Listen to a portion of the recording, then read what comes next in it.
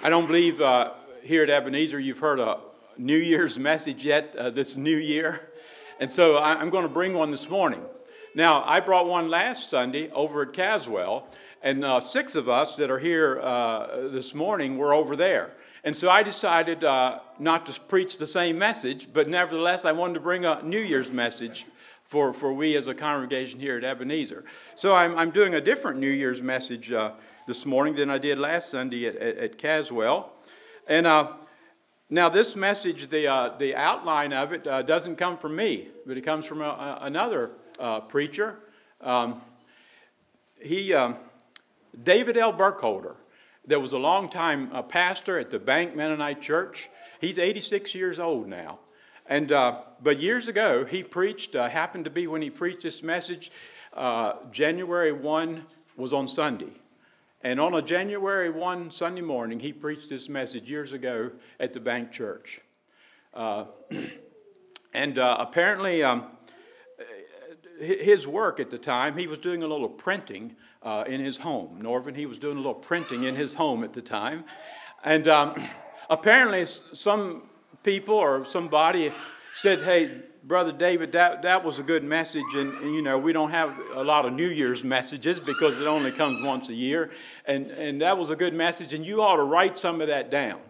And so it was printed in a little tract, a little threefold tract form, and so it was available to people to pick up and read, you know. And I think maybe years ago, one time when I was at the Bank Church, I saw the tract there, and picked it up, and so I'm using his outline in his little tract of the message that he preached at Bank years ago on a New Year's Day Sunday morning. I'm using that outline to share with you this morning. The title of the tract was Stepping into the New Year, with the subtitle of Keys to a Successful Year. And I'm going to use that for the title of the message this morning, Keys to a Successful Year. In the day in which we're living,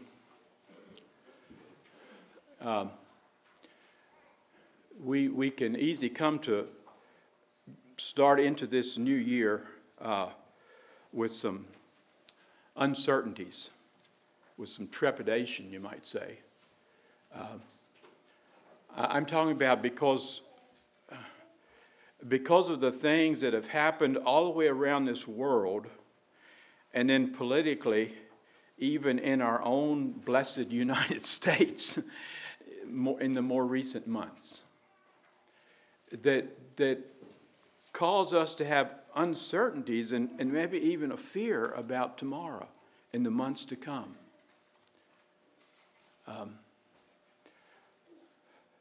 But we all know who holds the future. And it's not us. It's not our politicians. It's not a disease. But I believe most of us sitting here this morning have faith in a God that's in control. A God that created and keeps things in control. This comes to my mind, so I'll mention, but I just heard on the news a few days ago. So this space, whatever, this probe that's on the planet Mars right now, you know, it took some years to get it there, and finally they got some probe or something on the planet Mars. And so, you know, they've had ideas all along of what Mars might be and how it might be and what the down end might be and the surface might be and so forth. And so they were planning to drill pretty deep down into Mars, or some distance down into Mars, to bring some samples, hopefully back to Earth one day. And so the other day they started drilling, and the surface was so surprising to them. Is that surprising? The surface was so surprising. They thought they could go quite a distance with this drill down into Mars, and they only were able to go about 1 foot deep because the surface of Mars was so different than they thought. Interesting. God knew all about Mars when he created it. God holds the future. God has tomorrow in his hand. God knows what's happening political in these United States. And we get so a little bit bent out of shape maybe because of some of the political things that are happening in the United States right now. When we would all confess that reading the news for years, there's been way worse political situations in other countries all along. And for many years, of course. Of course, they say that this pandemic that's around the world, this sickness that's around the world is maybe it's kind of something for the first time to be like it is around the world, at least in written history. There are 3 keys that will help us face the unknown year with confidence in our minds and yes, even a spring in our step. We don't have to go out tomorrow kind of walking like this, afraid of what we might read in the paper or hear on the news or run into on the street. We don't have to live like that. But we can go out tomorrow and all next week and all in the next months with a spring in our step, knowing the God we serve and having faith in him. So, 3 keys that will help us face this unknown year. And these are the 3 keys that Brother Burkholder shared in this message and in this tract years ago. Faith, number 1. And then number 2, determination. And number 3, goals. Goals. Children, that you go to school here, you know anything about goals? Do you? You know anything about goals? Has something to do with your schoolwork down here, right? I think you have a little paper on your desk that says something about goals, right? And you mark off things, yeah. So children, you can understand what I'm saying when we get to that third part about goals. But faith, determination, and goals will help us as we step into and through this, Lord willing, this new year.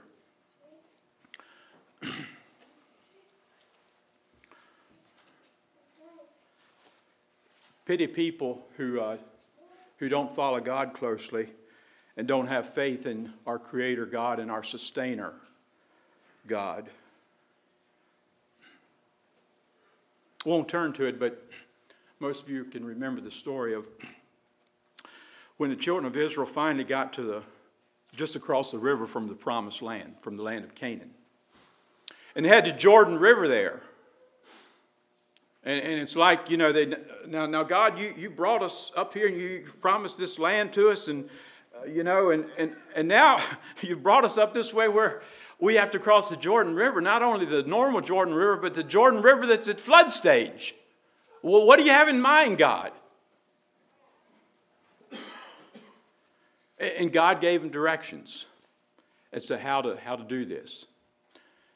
And one of the things he said is, first of all, you priests, you have to go, I believe, carrying the ark of the tabernacle, and that was unusual in itself. Usually, as they traveled through the wilderness, the ark was back kind of in the middle of the camp as it moved through the journey. But in this case, he said, the priests with the ark should go out in front, a different way of moving than they were used to. And the priests were first to go all the way up to the water and actually step in the water. And naturally, humanly speaking, we would think that's kind of foolish. How will that get us across the river by just stepping in the water? But that's what he said to do. So they had to have faith in a God that was in charge, and a God that said what he meant and meant what he said and had something in mind, something greater in mind than we could understand. They had faith to do it, and those priests had faith to do that, and they went up and stepped in the water. And with that faith, then, and with that obedience, with that submission, God parted the waters, and then they could go through.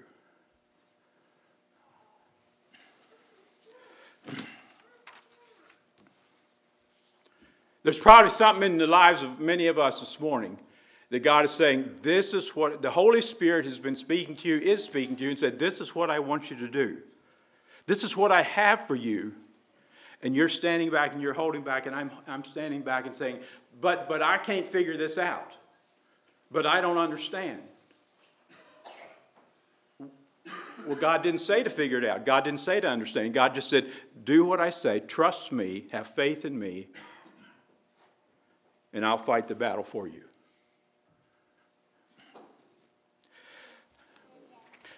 Let's turn to Hebrews chapter 11. As soon as I say that, of course, many of you realize the chapter that is, that great hall of faith. Hebrews chapter 11. So we're looking first at faith. This first key, faith, to help us through the new year.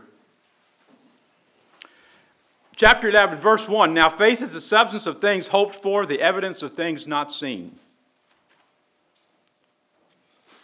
You want a definition of faith? There it is. Go down to verse 7. I'll read verses 7 and 8. By faith Noah, being warned of God of things not yet seen, moved with fear, prepared an ark to the saving of his house, by the which he condemned the world, and became heir of the righteousness which is by faith. Let me stop there and comment before I read verse 8.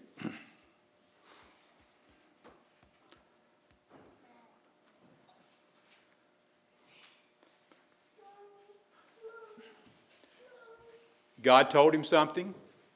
He was warned of God, and apparently he believed it.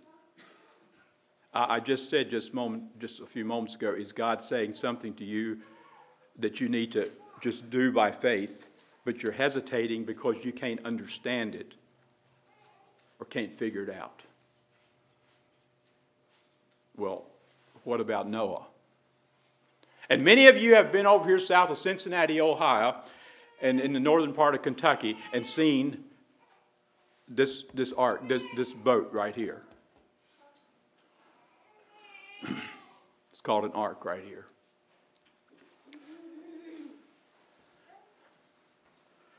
Now, if Noah, as I was looking at this, preparing for this, I just thought about it this way. Wow, Noah must have had a relationship of God with God just like this.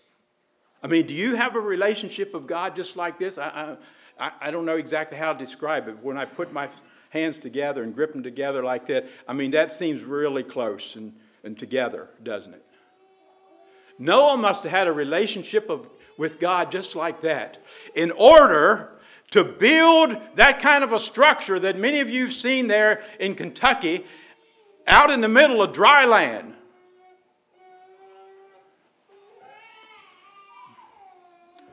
It says in verse 7, by faith. It just uses that expression, by faith. Do you have that? Do I have that? In what God wants to do with you tomorrow and next week and next months and so forth. By faith, Noah, being warned of God of things not yet seen. So he apparently believed what God said, is what I'm saying. Then he moved with fear, and he obeyed and prepared an ark. I mean, you could preach various sermons from this verse. But it just says in this little verse, to the saving of his household. Are you and I going to be doing something in the next days and the next months that's going to be a very, very saving, positive influence on our children?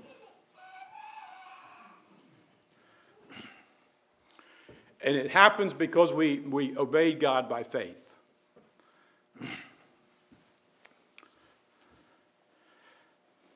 Verse 8. By faith, Abraham, when he was called to go out into a place which he should after receive for an inheritance, obeyed, and he went out not knowing whither he went.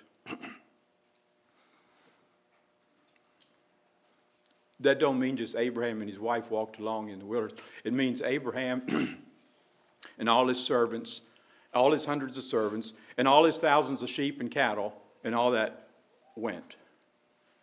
It makes a little different picture when you think about it that way, right? Rather than just Abraham and Sarah walking along out in the wilderness. It was a big deal, but he did it. Verse 13. These all died in faith, not having received the promises, but having seen them afar off, and were persuaded of them, and embraced them, and confessed that they were strangers and pilgrims on the earth. And as I was preparing for this, I said to myself, I should ask us, does the very last part of this verse describe you and me? I'm talking about the very last phrase of the verse. And confess that they were strangers and pilgrims on the earth. Is that you? Is that me? Is that us? Is that who we want to be? Is that who we should be? Strangers and pilgrims on the earth. You could say a lot more about that verse, but we must move on. Look at verse 17 to 19. Verses 17 to 19. By faith Abraham, when he was tried, offered up Isaac, and he that had received the promises offered up his only begotten son, of whom it was said that in Isaac shall thy seed be called. I hope you get that. You know, it's like it doesn't make sense there. I mean, he said, I'm going to offer him up. God said, offer him up. But don't that seem contradictory? If he kills his son, well, then how could the world be blessed by the seed of Isaac? I mean, he wasn't married yet. He didn't have any children yet. But yet that's what it says. See, this was a problem. Abraham, now, God, how can you fulfill your promises through the children of Isaac, through my grandchildren, if I kill him? But read verse 19. Accounting that God was able. This is the faith that Abraham had.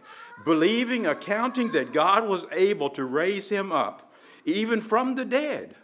From whence also he received him in a vigor. And what the last part of that verse means is simply that in his heart, in his soul, Abraham actually killed his son. Abraham went all the way inside in offering up Isaac. He believed that if God wanted to raise up children through him, he could raise him from the dead. He went all the way. He didn't go all the way with a knife because the angel stopped him, but he went all the way in his soul, in his heart. Is that you and me? We'll go all the way through faith.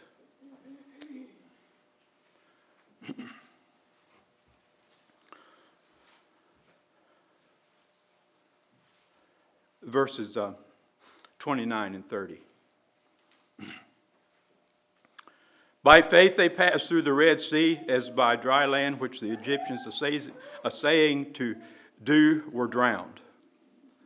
By faith the walls of Jericho fell down after they were compassed about 7 days. We must move on, but that's the first key to a successful new year. Faith. Faith in our Almighty God that knows the beginning from the end and doesn't look at things by our limited mentality. With that, before we move on to the second key, and that is determination, before we do it, I would like to read just a page and a half out of this book. You've seen this advertised in Christian Light's literature. It wasn't printed by Christian, it wasn't published by Christian Light, it was published by Faith Builders, the resource group at Faith Builders. But Christian Light carries it in their store and in their catalog. It was written by John Koblenz, which he's written so much, you know that name, of course. Journey into God. If you don't have one, if you haven't bought one yet, I encourage you to do so. Then he also has one more recently, Journey into Jesus. But this is Journey into God. And if you want to know some of the things about God that you don't understand, you wish you could understand better, then read this book. But I was reading, I haven't read it at all yet, but I'm right about in the middle, a little past the middle. And just the other day I was reading, and I just thought this had something to do with this message I'd like to share. You see, with these difficult things happening, not just today around the world, not just today in our government, but these difficult things that we have read about in history and that we hear about in the news in the years past. And when innocent people suffer, and I'm sure if you're like me and like he's suggesting here, we question, God, why? God, why? God, how can this be? God, if you are so and so, why? And it's natural to think that way in our human thinking. And so, in the section of this book that's titled "God is Righteous," God is Righteous is the title of this chapter. I'm going to read you just a page and a half. In other words, we tend to start in our, God help us, but in our humanness, believe it, in just our humanness, we tend to almost start judging God. This is what he says. Although I believe that judging God is foolish and arrogant, I want to say that it is not arrogant to have the questions or to wrestle over the answers. Very holy persons have had huge skirmishes here.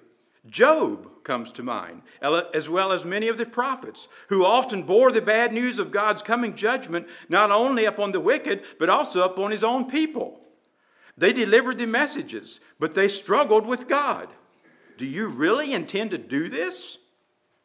Human suffering, divine judgment, both past, present, and future, large-scale injustice in the world, these are whopping issues, especially for people of tainted minds.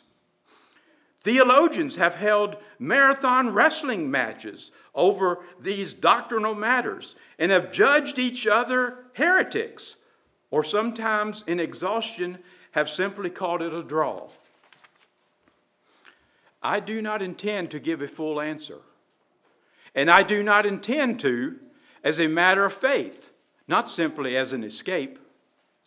It seems to me that a full answer is beyond us. If God is who he says he is, and we are who he says we are, the way of faith seems much more reasonable. In cases where we don't understand, faith in an all-wise God is more reasonable than the way of unbelief, or the way of forcing facts into an airtight theological system, or the way of determining answers from God, requiring him to give an account to us.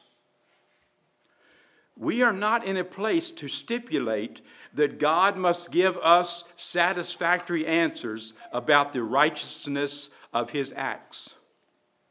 Our thinking is not only limited, but clouded with selfishness and sin. God is transcendent. He has to be transcendent to really be God. And if he is so, we must not complain when he doesn't make complete sense to us. This is not the same as saying there is no sense to what he does. Isaiah, who recorded some of the most terrible of God's judgments, as well as some of the most glorious revelations of God's mercy, delivered this message from God's heart. My thoughts are not your thoughts, nor are your ways my ways, says the Lord.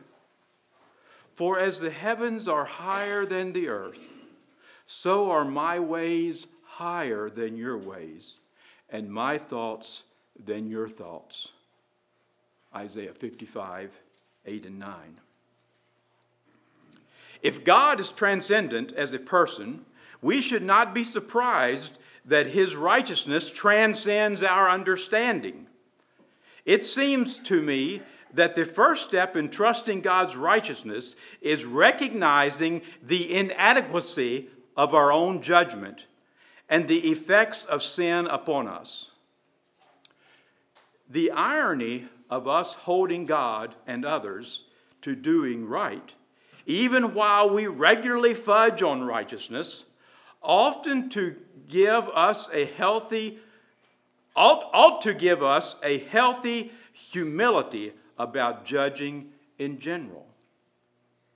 It should particularly cause us to lay our hands over our mouths when we are tempted to evaluate God and his ways.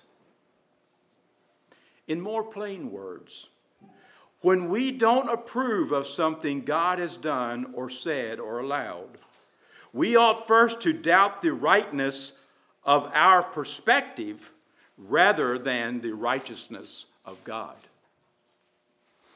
We are limited in time and space and person. Furthermore, we are incredibly selfish.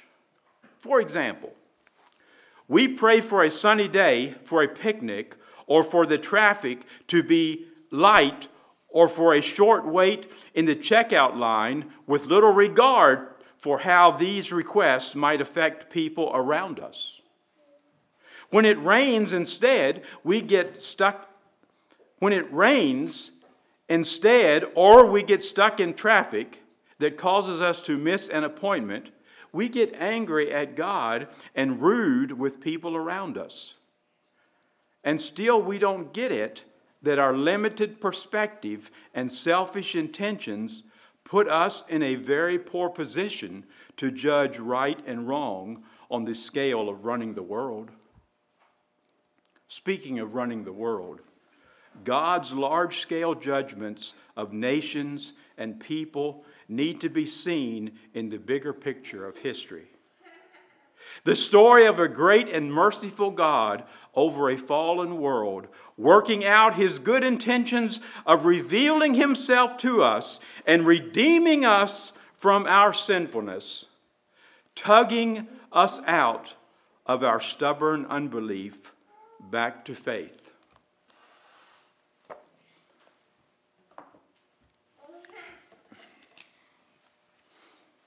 Keys to a successful year. First of all, faith. Secondly, let's consider determination.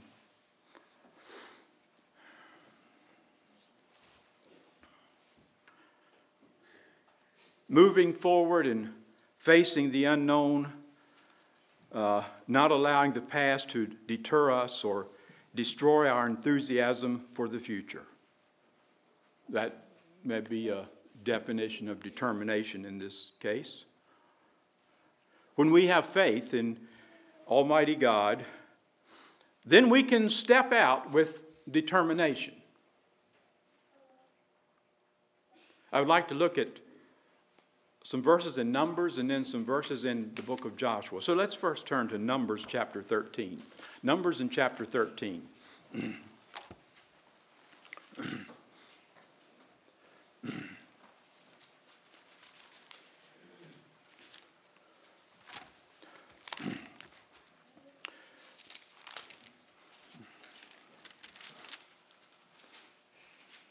Numbers chapter 13, beginning at verse 25. Reading verses 25 to 30 maybe here. And they returned from searching of the land after 40 days. These are the spies that returned after searching the land of Canaan. And when they went and came to Moses and Aaron and to all the congregation of the children of Israel, unto the wilderness of Paran, to Kadesh, and brought back word unto them and unto all the congregation, and showed them the fruit of the land. And they told him and said, We came unto the land whither thou sentest us, and surely it floweth with milk and honey, and this is the fruit of it. Could I stop there and just say something? You see the determination and the positive and the outlook and the faith they had. This is the report of the spies. They were all upbeat. God had made promises to them. God has made promises to you and us. Will you be upbeat and determined to carry out His will and way for your life? You can see that's what they had in mind here. God has promised the land to us. This is what we found. It's wonderful. It's beautiful. We can do this. Verse 28.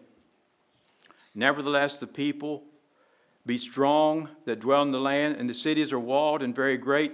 And moreover, we saw the children of Anak there, and the Amalekites dwell in the land of the south, and the Hittites and the Jebusites and the Amorites dwell in the mountains, and the Canaanites dwell by the sea and by the coast of Jordan. And so they just came right out and gave the truth of what is there. Verse 30. And Caleb stilled the people before Moses and said, let us go up at once and possess it, for we are well able to overcome it. You're talking about determination. There it is. Chapter 14, verses 6 to 9. 14:6. And Joshua the son of Nun and Caleb the son of Jephunneh, which were of them that searched the land, rent their clothes. And they spake unto the company of the children of Israel, saying, the land which we passed through to search it is an exceeding good land. If the Lord delight in us, then he will bring us into this land and give it us, a land which floweth with milk and honey. Only rebel not ye against the Lord, neither fear ye the people of the land, for they are bread for us. Their defense is departed from them, and the Lord is with us. Fear them not. They first had faith, and now they have determination. Is that you and me? I hope it is. I hope it is. I trust it is.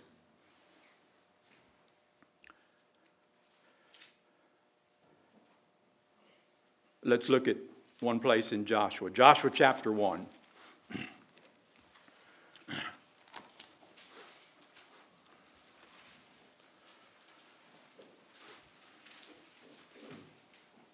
Joshua chapter 1, beginning to read at verse 6. Think about determination. I mean, it's not determination because of who I am, because of who we are, because of who my family is, because of the church I'm with. It's determination because of God and His Word and His promises and His faithfulness. And on that basis, it's determination. Joshua chapter 1, beginning at read verse 6, reading verses 6 to 9. Be strong and of a good courage, for unto this people shalt thou divide for an inheritance the land which I swear unto their fathers to give them. And by the way, I mean, I must just say, as I was reading these verses, you know, there's parts, and you can maybe do this in your own private devotion. Just look at these four verses, whatever I'm reading here, verses 6 to 9, and just break them apart and look at every phrase and write down the department that every phrase is in. Write down what each phrase is suggesting or saying. And we don't have time to do that this morning, but it's so much in these verses. Verse 7. Only be thou strong and very courageous, that thou mayest observe to do according to all the law, which Moses my servant commanded thee. Turn not from it to the right hand nor to the left, that thou mayest prosper whithersoever thou goest. This book of the law shall not depart out of thy mouth, but thou shalt meditate therein day and night, that thou mayest observe to do according to all that is written therein. For then thou shalt make thy way prosperous, and then thou shalt have good success. Have I not commanded thee? Be strong and of a good courage. Be not afraid, neither be thou dismayed. For the Lord thy God is with thee, whithersoever thou goest. I mean, if that doesn't give somebody determination, what will? You know? Yeah. Sometime I should preach just from those verses and just categorize things in each verse and put them. There's things in there that tie together in every verse. I won't turn to it, but it's Joshua 24:15. As for me and my house, we will serve the Lord. Is that determination or what? It is. We won't do it on our own. We will serve the Lord who will carry us through. Determination. We must go on to key number 3, and that is goals.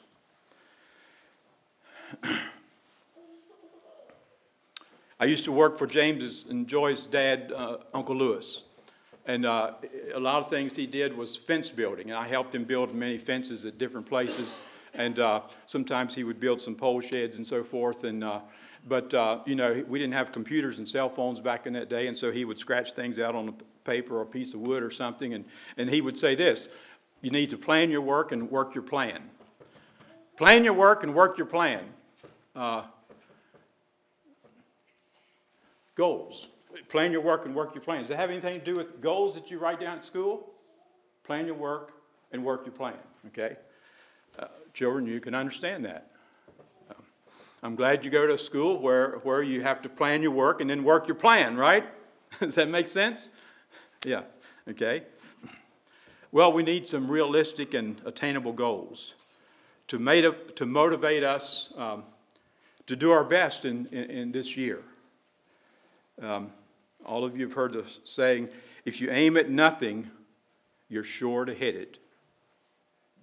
Okay? Going through the year, in other words, going through the year without some goals suggests what? It suggests fruitlessness. It suggests wasted time. We need to have some personal goals. And Brother Burkholder, in his message and in his tract, listed 6 personal goals that all of us could have, that all of us could attain to. And I'm suggesting to you this morning that you know your life, your private life, your personal life better than most people do. And the Holy Spirit may be speaking to you at the beginning of this new year and say, Johnny, you need to have a goal to do this. Susie, you need to have a goal for the future to stop doing this. And so I'll just mention 6 here that Brother Burkholder mentioned that's good for all of us, but there may be personal goals that God would have you to have and work on in this new year.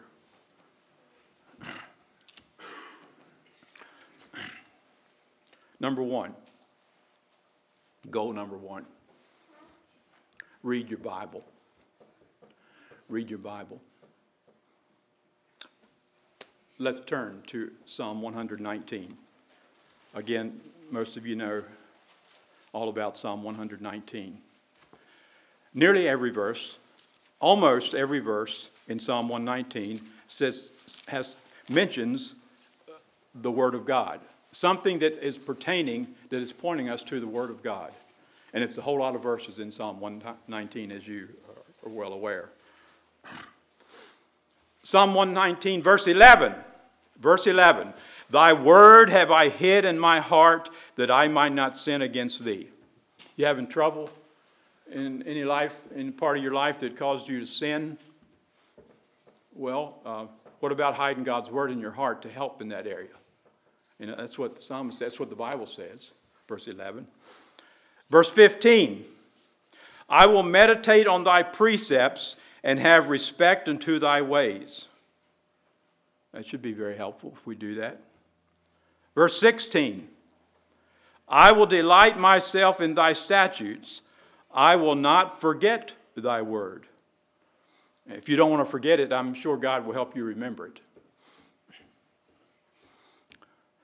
Verse 18. Open thou my eyes that I may behold wondrous things out of thy law. Do you go to God's word with your eyes half closed? Do you go to God's word when you're sleepy? Well, maybe you need to pray this prayer.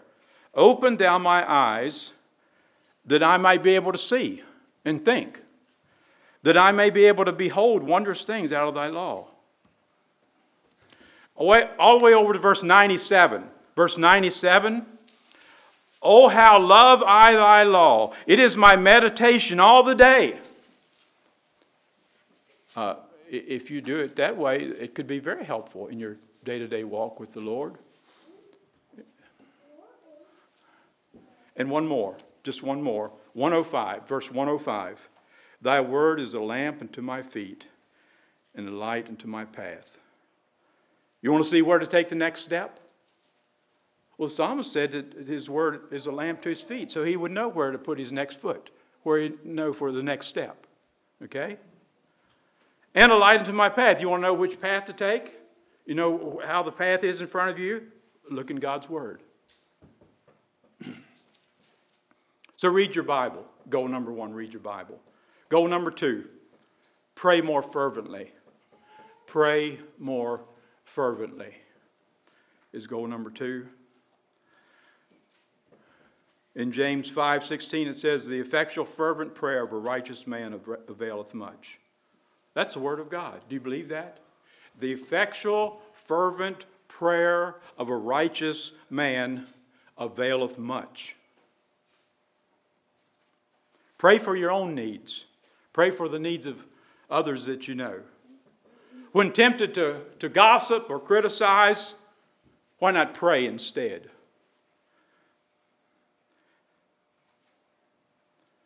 Praying can be a great help to our attitudes and to our relationships. Goal number 3. Be regular at church services. Brother Burkholder said years ago. Number 3, be regular at church services. In Hebrews we read, forsake not the assembly of yourselves together. The devil has seen to it in this time of pandemic across the world that this is less than it used to be in many cases, in many places. Thank God that we've been able to improve that over the months compared to the middle part of the year. But be regular at church services. That's, wow. The devil will bring up things in your work, in your health, in your situations that will cause you to say, well, I don't think I can make it to church. Wow, I didn't plan for this. I didn't know it would take this long, so I won't make it for church tonight. Well, I could go on and on, with the illustrations. I'll just stop. But the devil likes to do that. But could it be one of our goals that when church is open, we're here, And we just plan. We just plan that way. We plan our work and work our plan so we can be at church when there's church, Goal number 3. Now, goal number 4. Live your Christian faith. Live your Christian faith. Our Christian faith shouldn't be something that's just hidden in our heart. If it's hidden in our heart, if it's really hidden in our heart, it will come out in our bodies, in our lives, and in our mouth. And you could say a lot about that, of course. But live your Christian faith. Live your faith daily and speak of your Savior and of your church. And we need to do this in our homes. We need to do this at work. We need to do this at school. It's interesting the phrase that the Apostle Paul used when he was writing to the people at Thessalonica. He commended them because their faith was sounded out. They sounded out the word of the Lord. I don't know that I've actually looked at that phrase or that word in the Greek. Maybe that could be your homework. When he said, it's in 1 Thessalonians 1:8. When he said something about them sounding out the word of the Lord, it would be interesting to know exactly how that is straight from the Greek. If you actually meant they made a sound or what. But I don't know, that's how it says it in the King James. So live your Christian faith. Goal number 5, be a loyal supporter. Be a loyal supporter. And what Brother Burkholder had to say, according to his comment in his little tracklet on that, his little track on that was a supporter of your church in particular. If you've chosen, we're here by choice. If you've chosen to be a member of a group, of any group, if you've chosen to be a member, most groups, and but there's different organization and groups that you can be a member of, but you make yourself a member, but you become a member by abiding by and by submitting to and by agreeing to this group and how they operate and their rules and regulations. And so if you've chosen to be a part of this church, then support it 100%.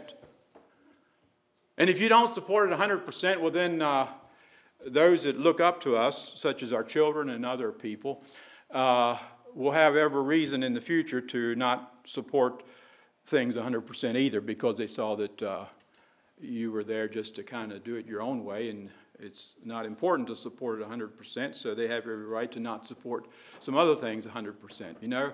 The influence there, you understand what I'm saying. Be a loyal supporter of your church, of its plan, of its priorities, of its rules and regulations.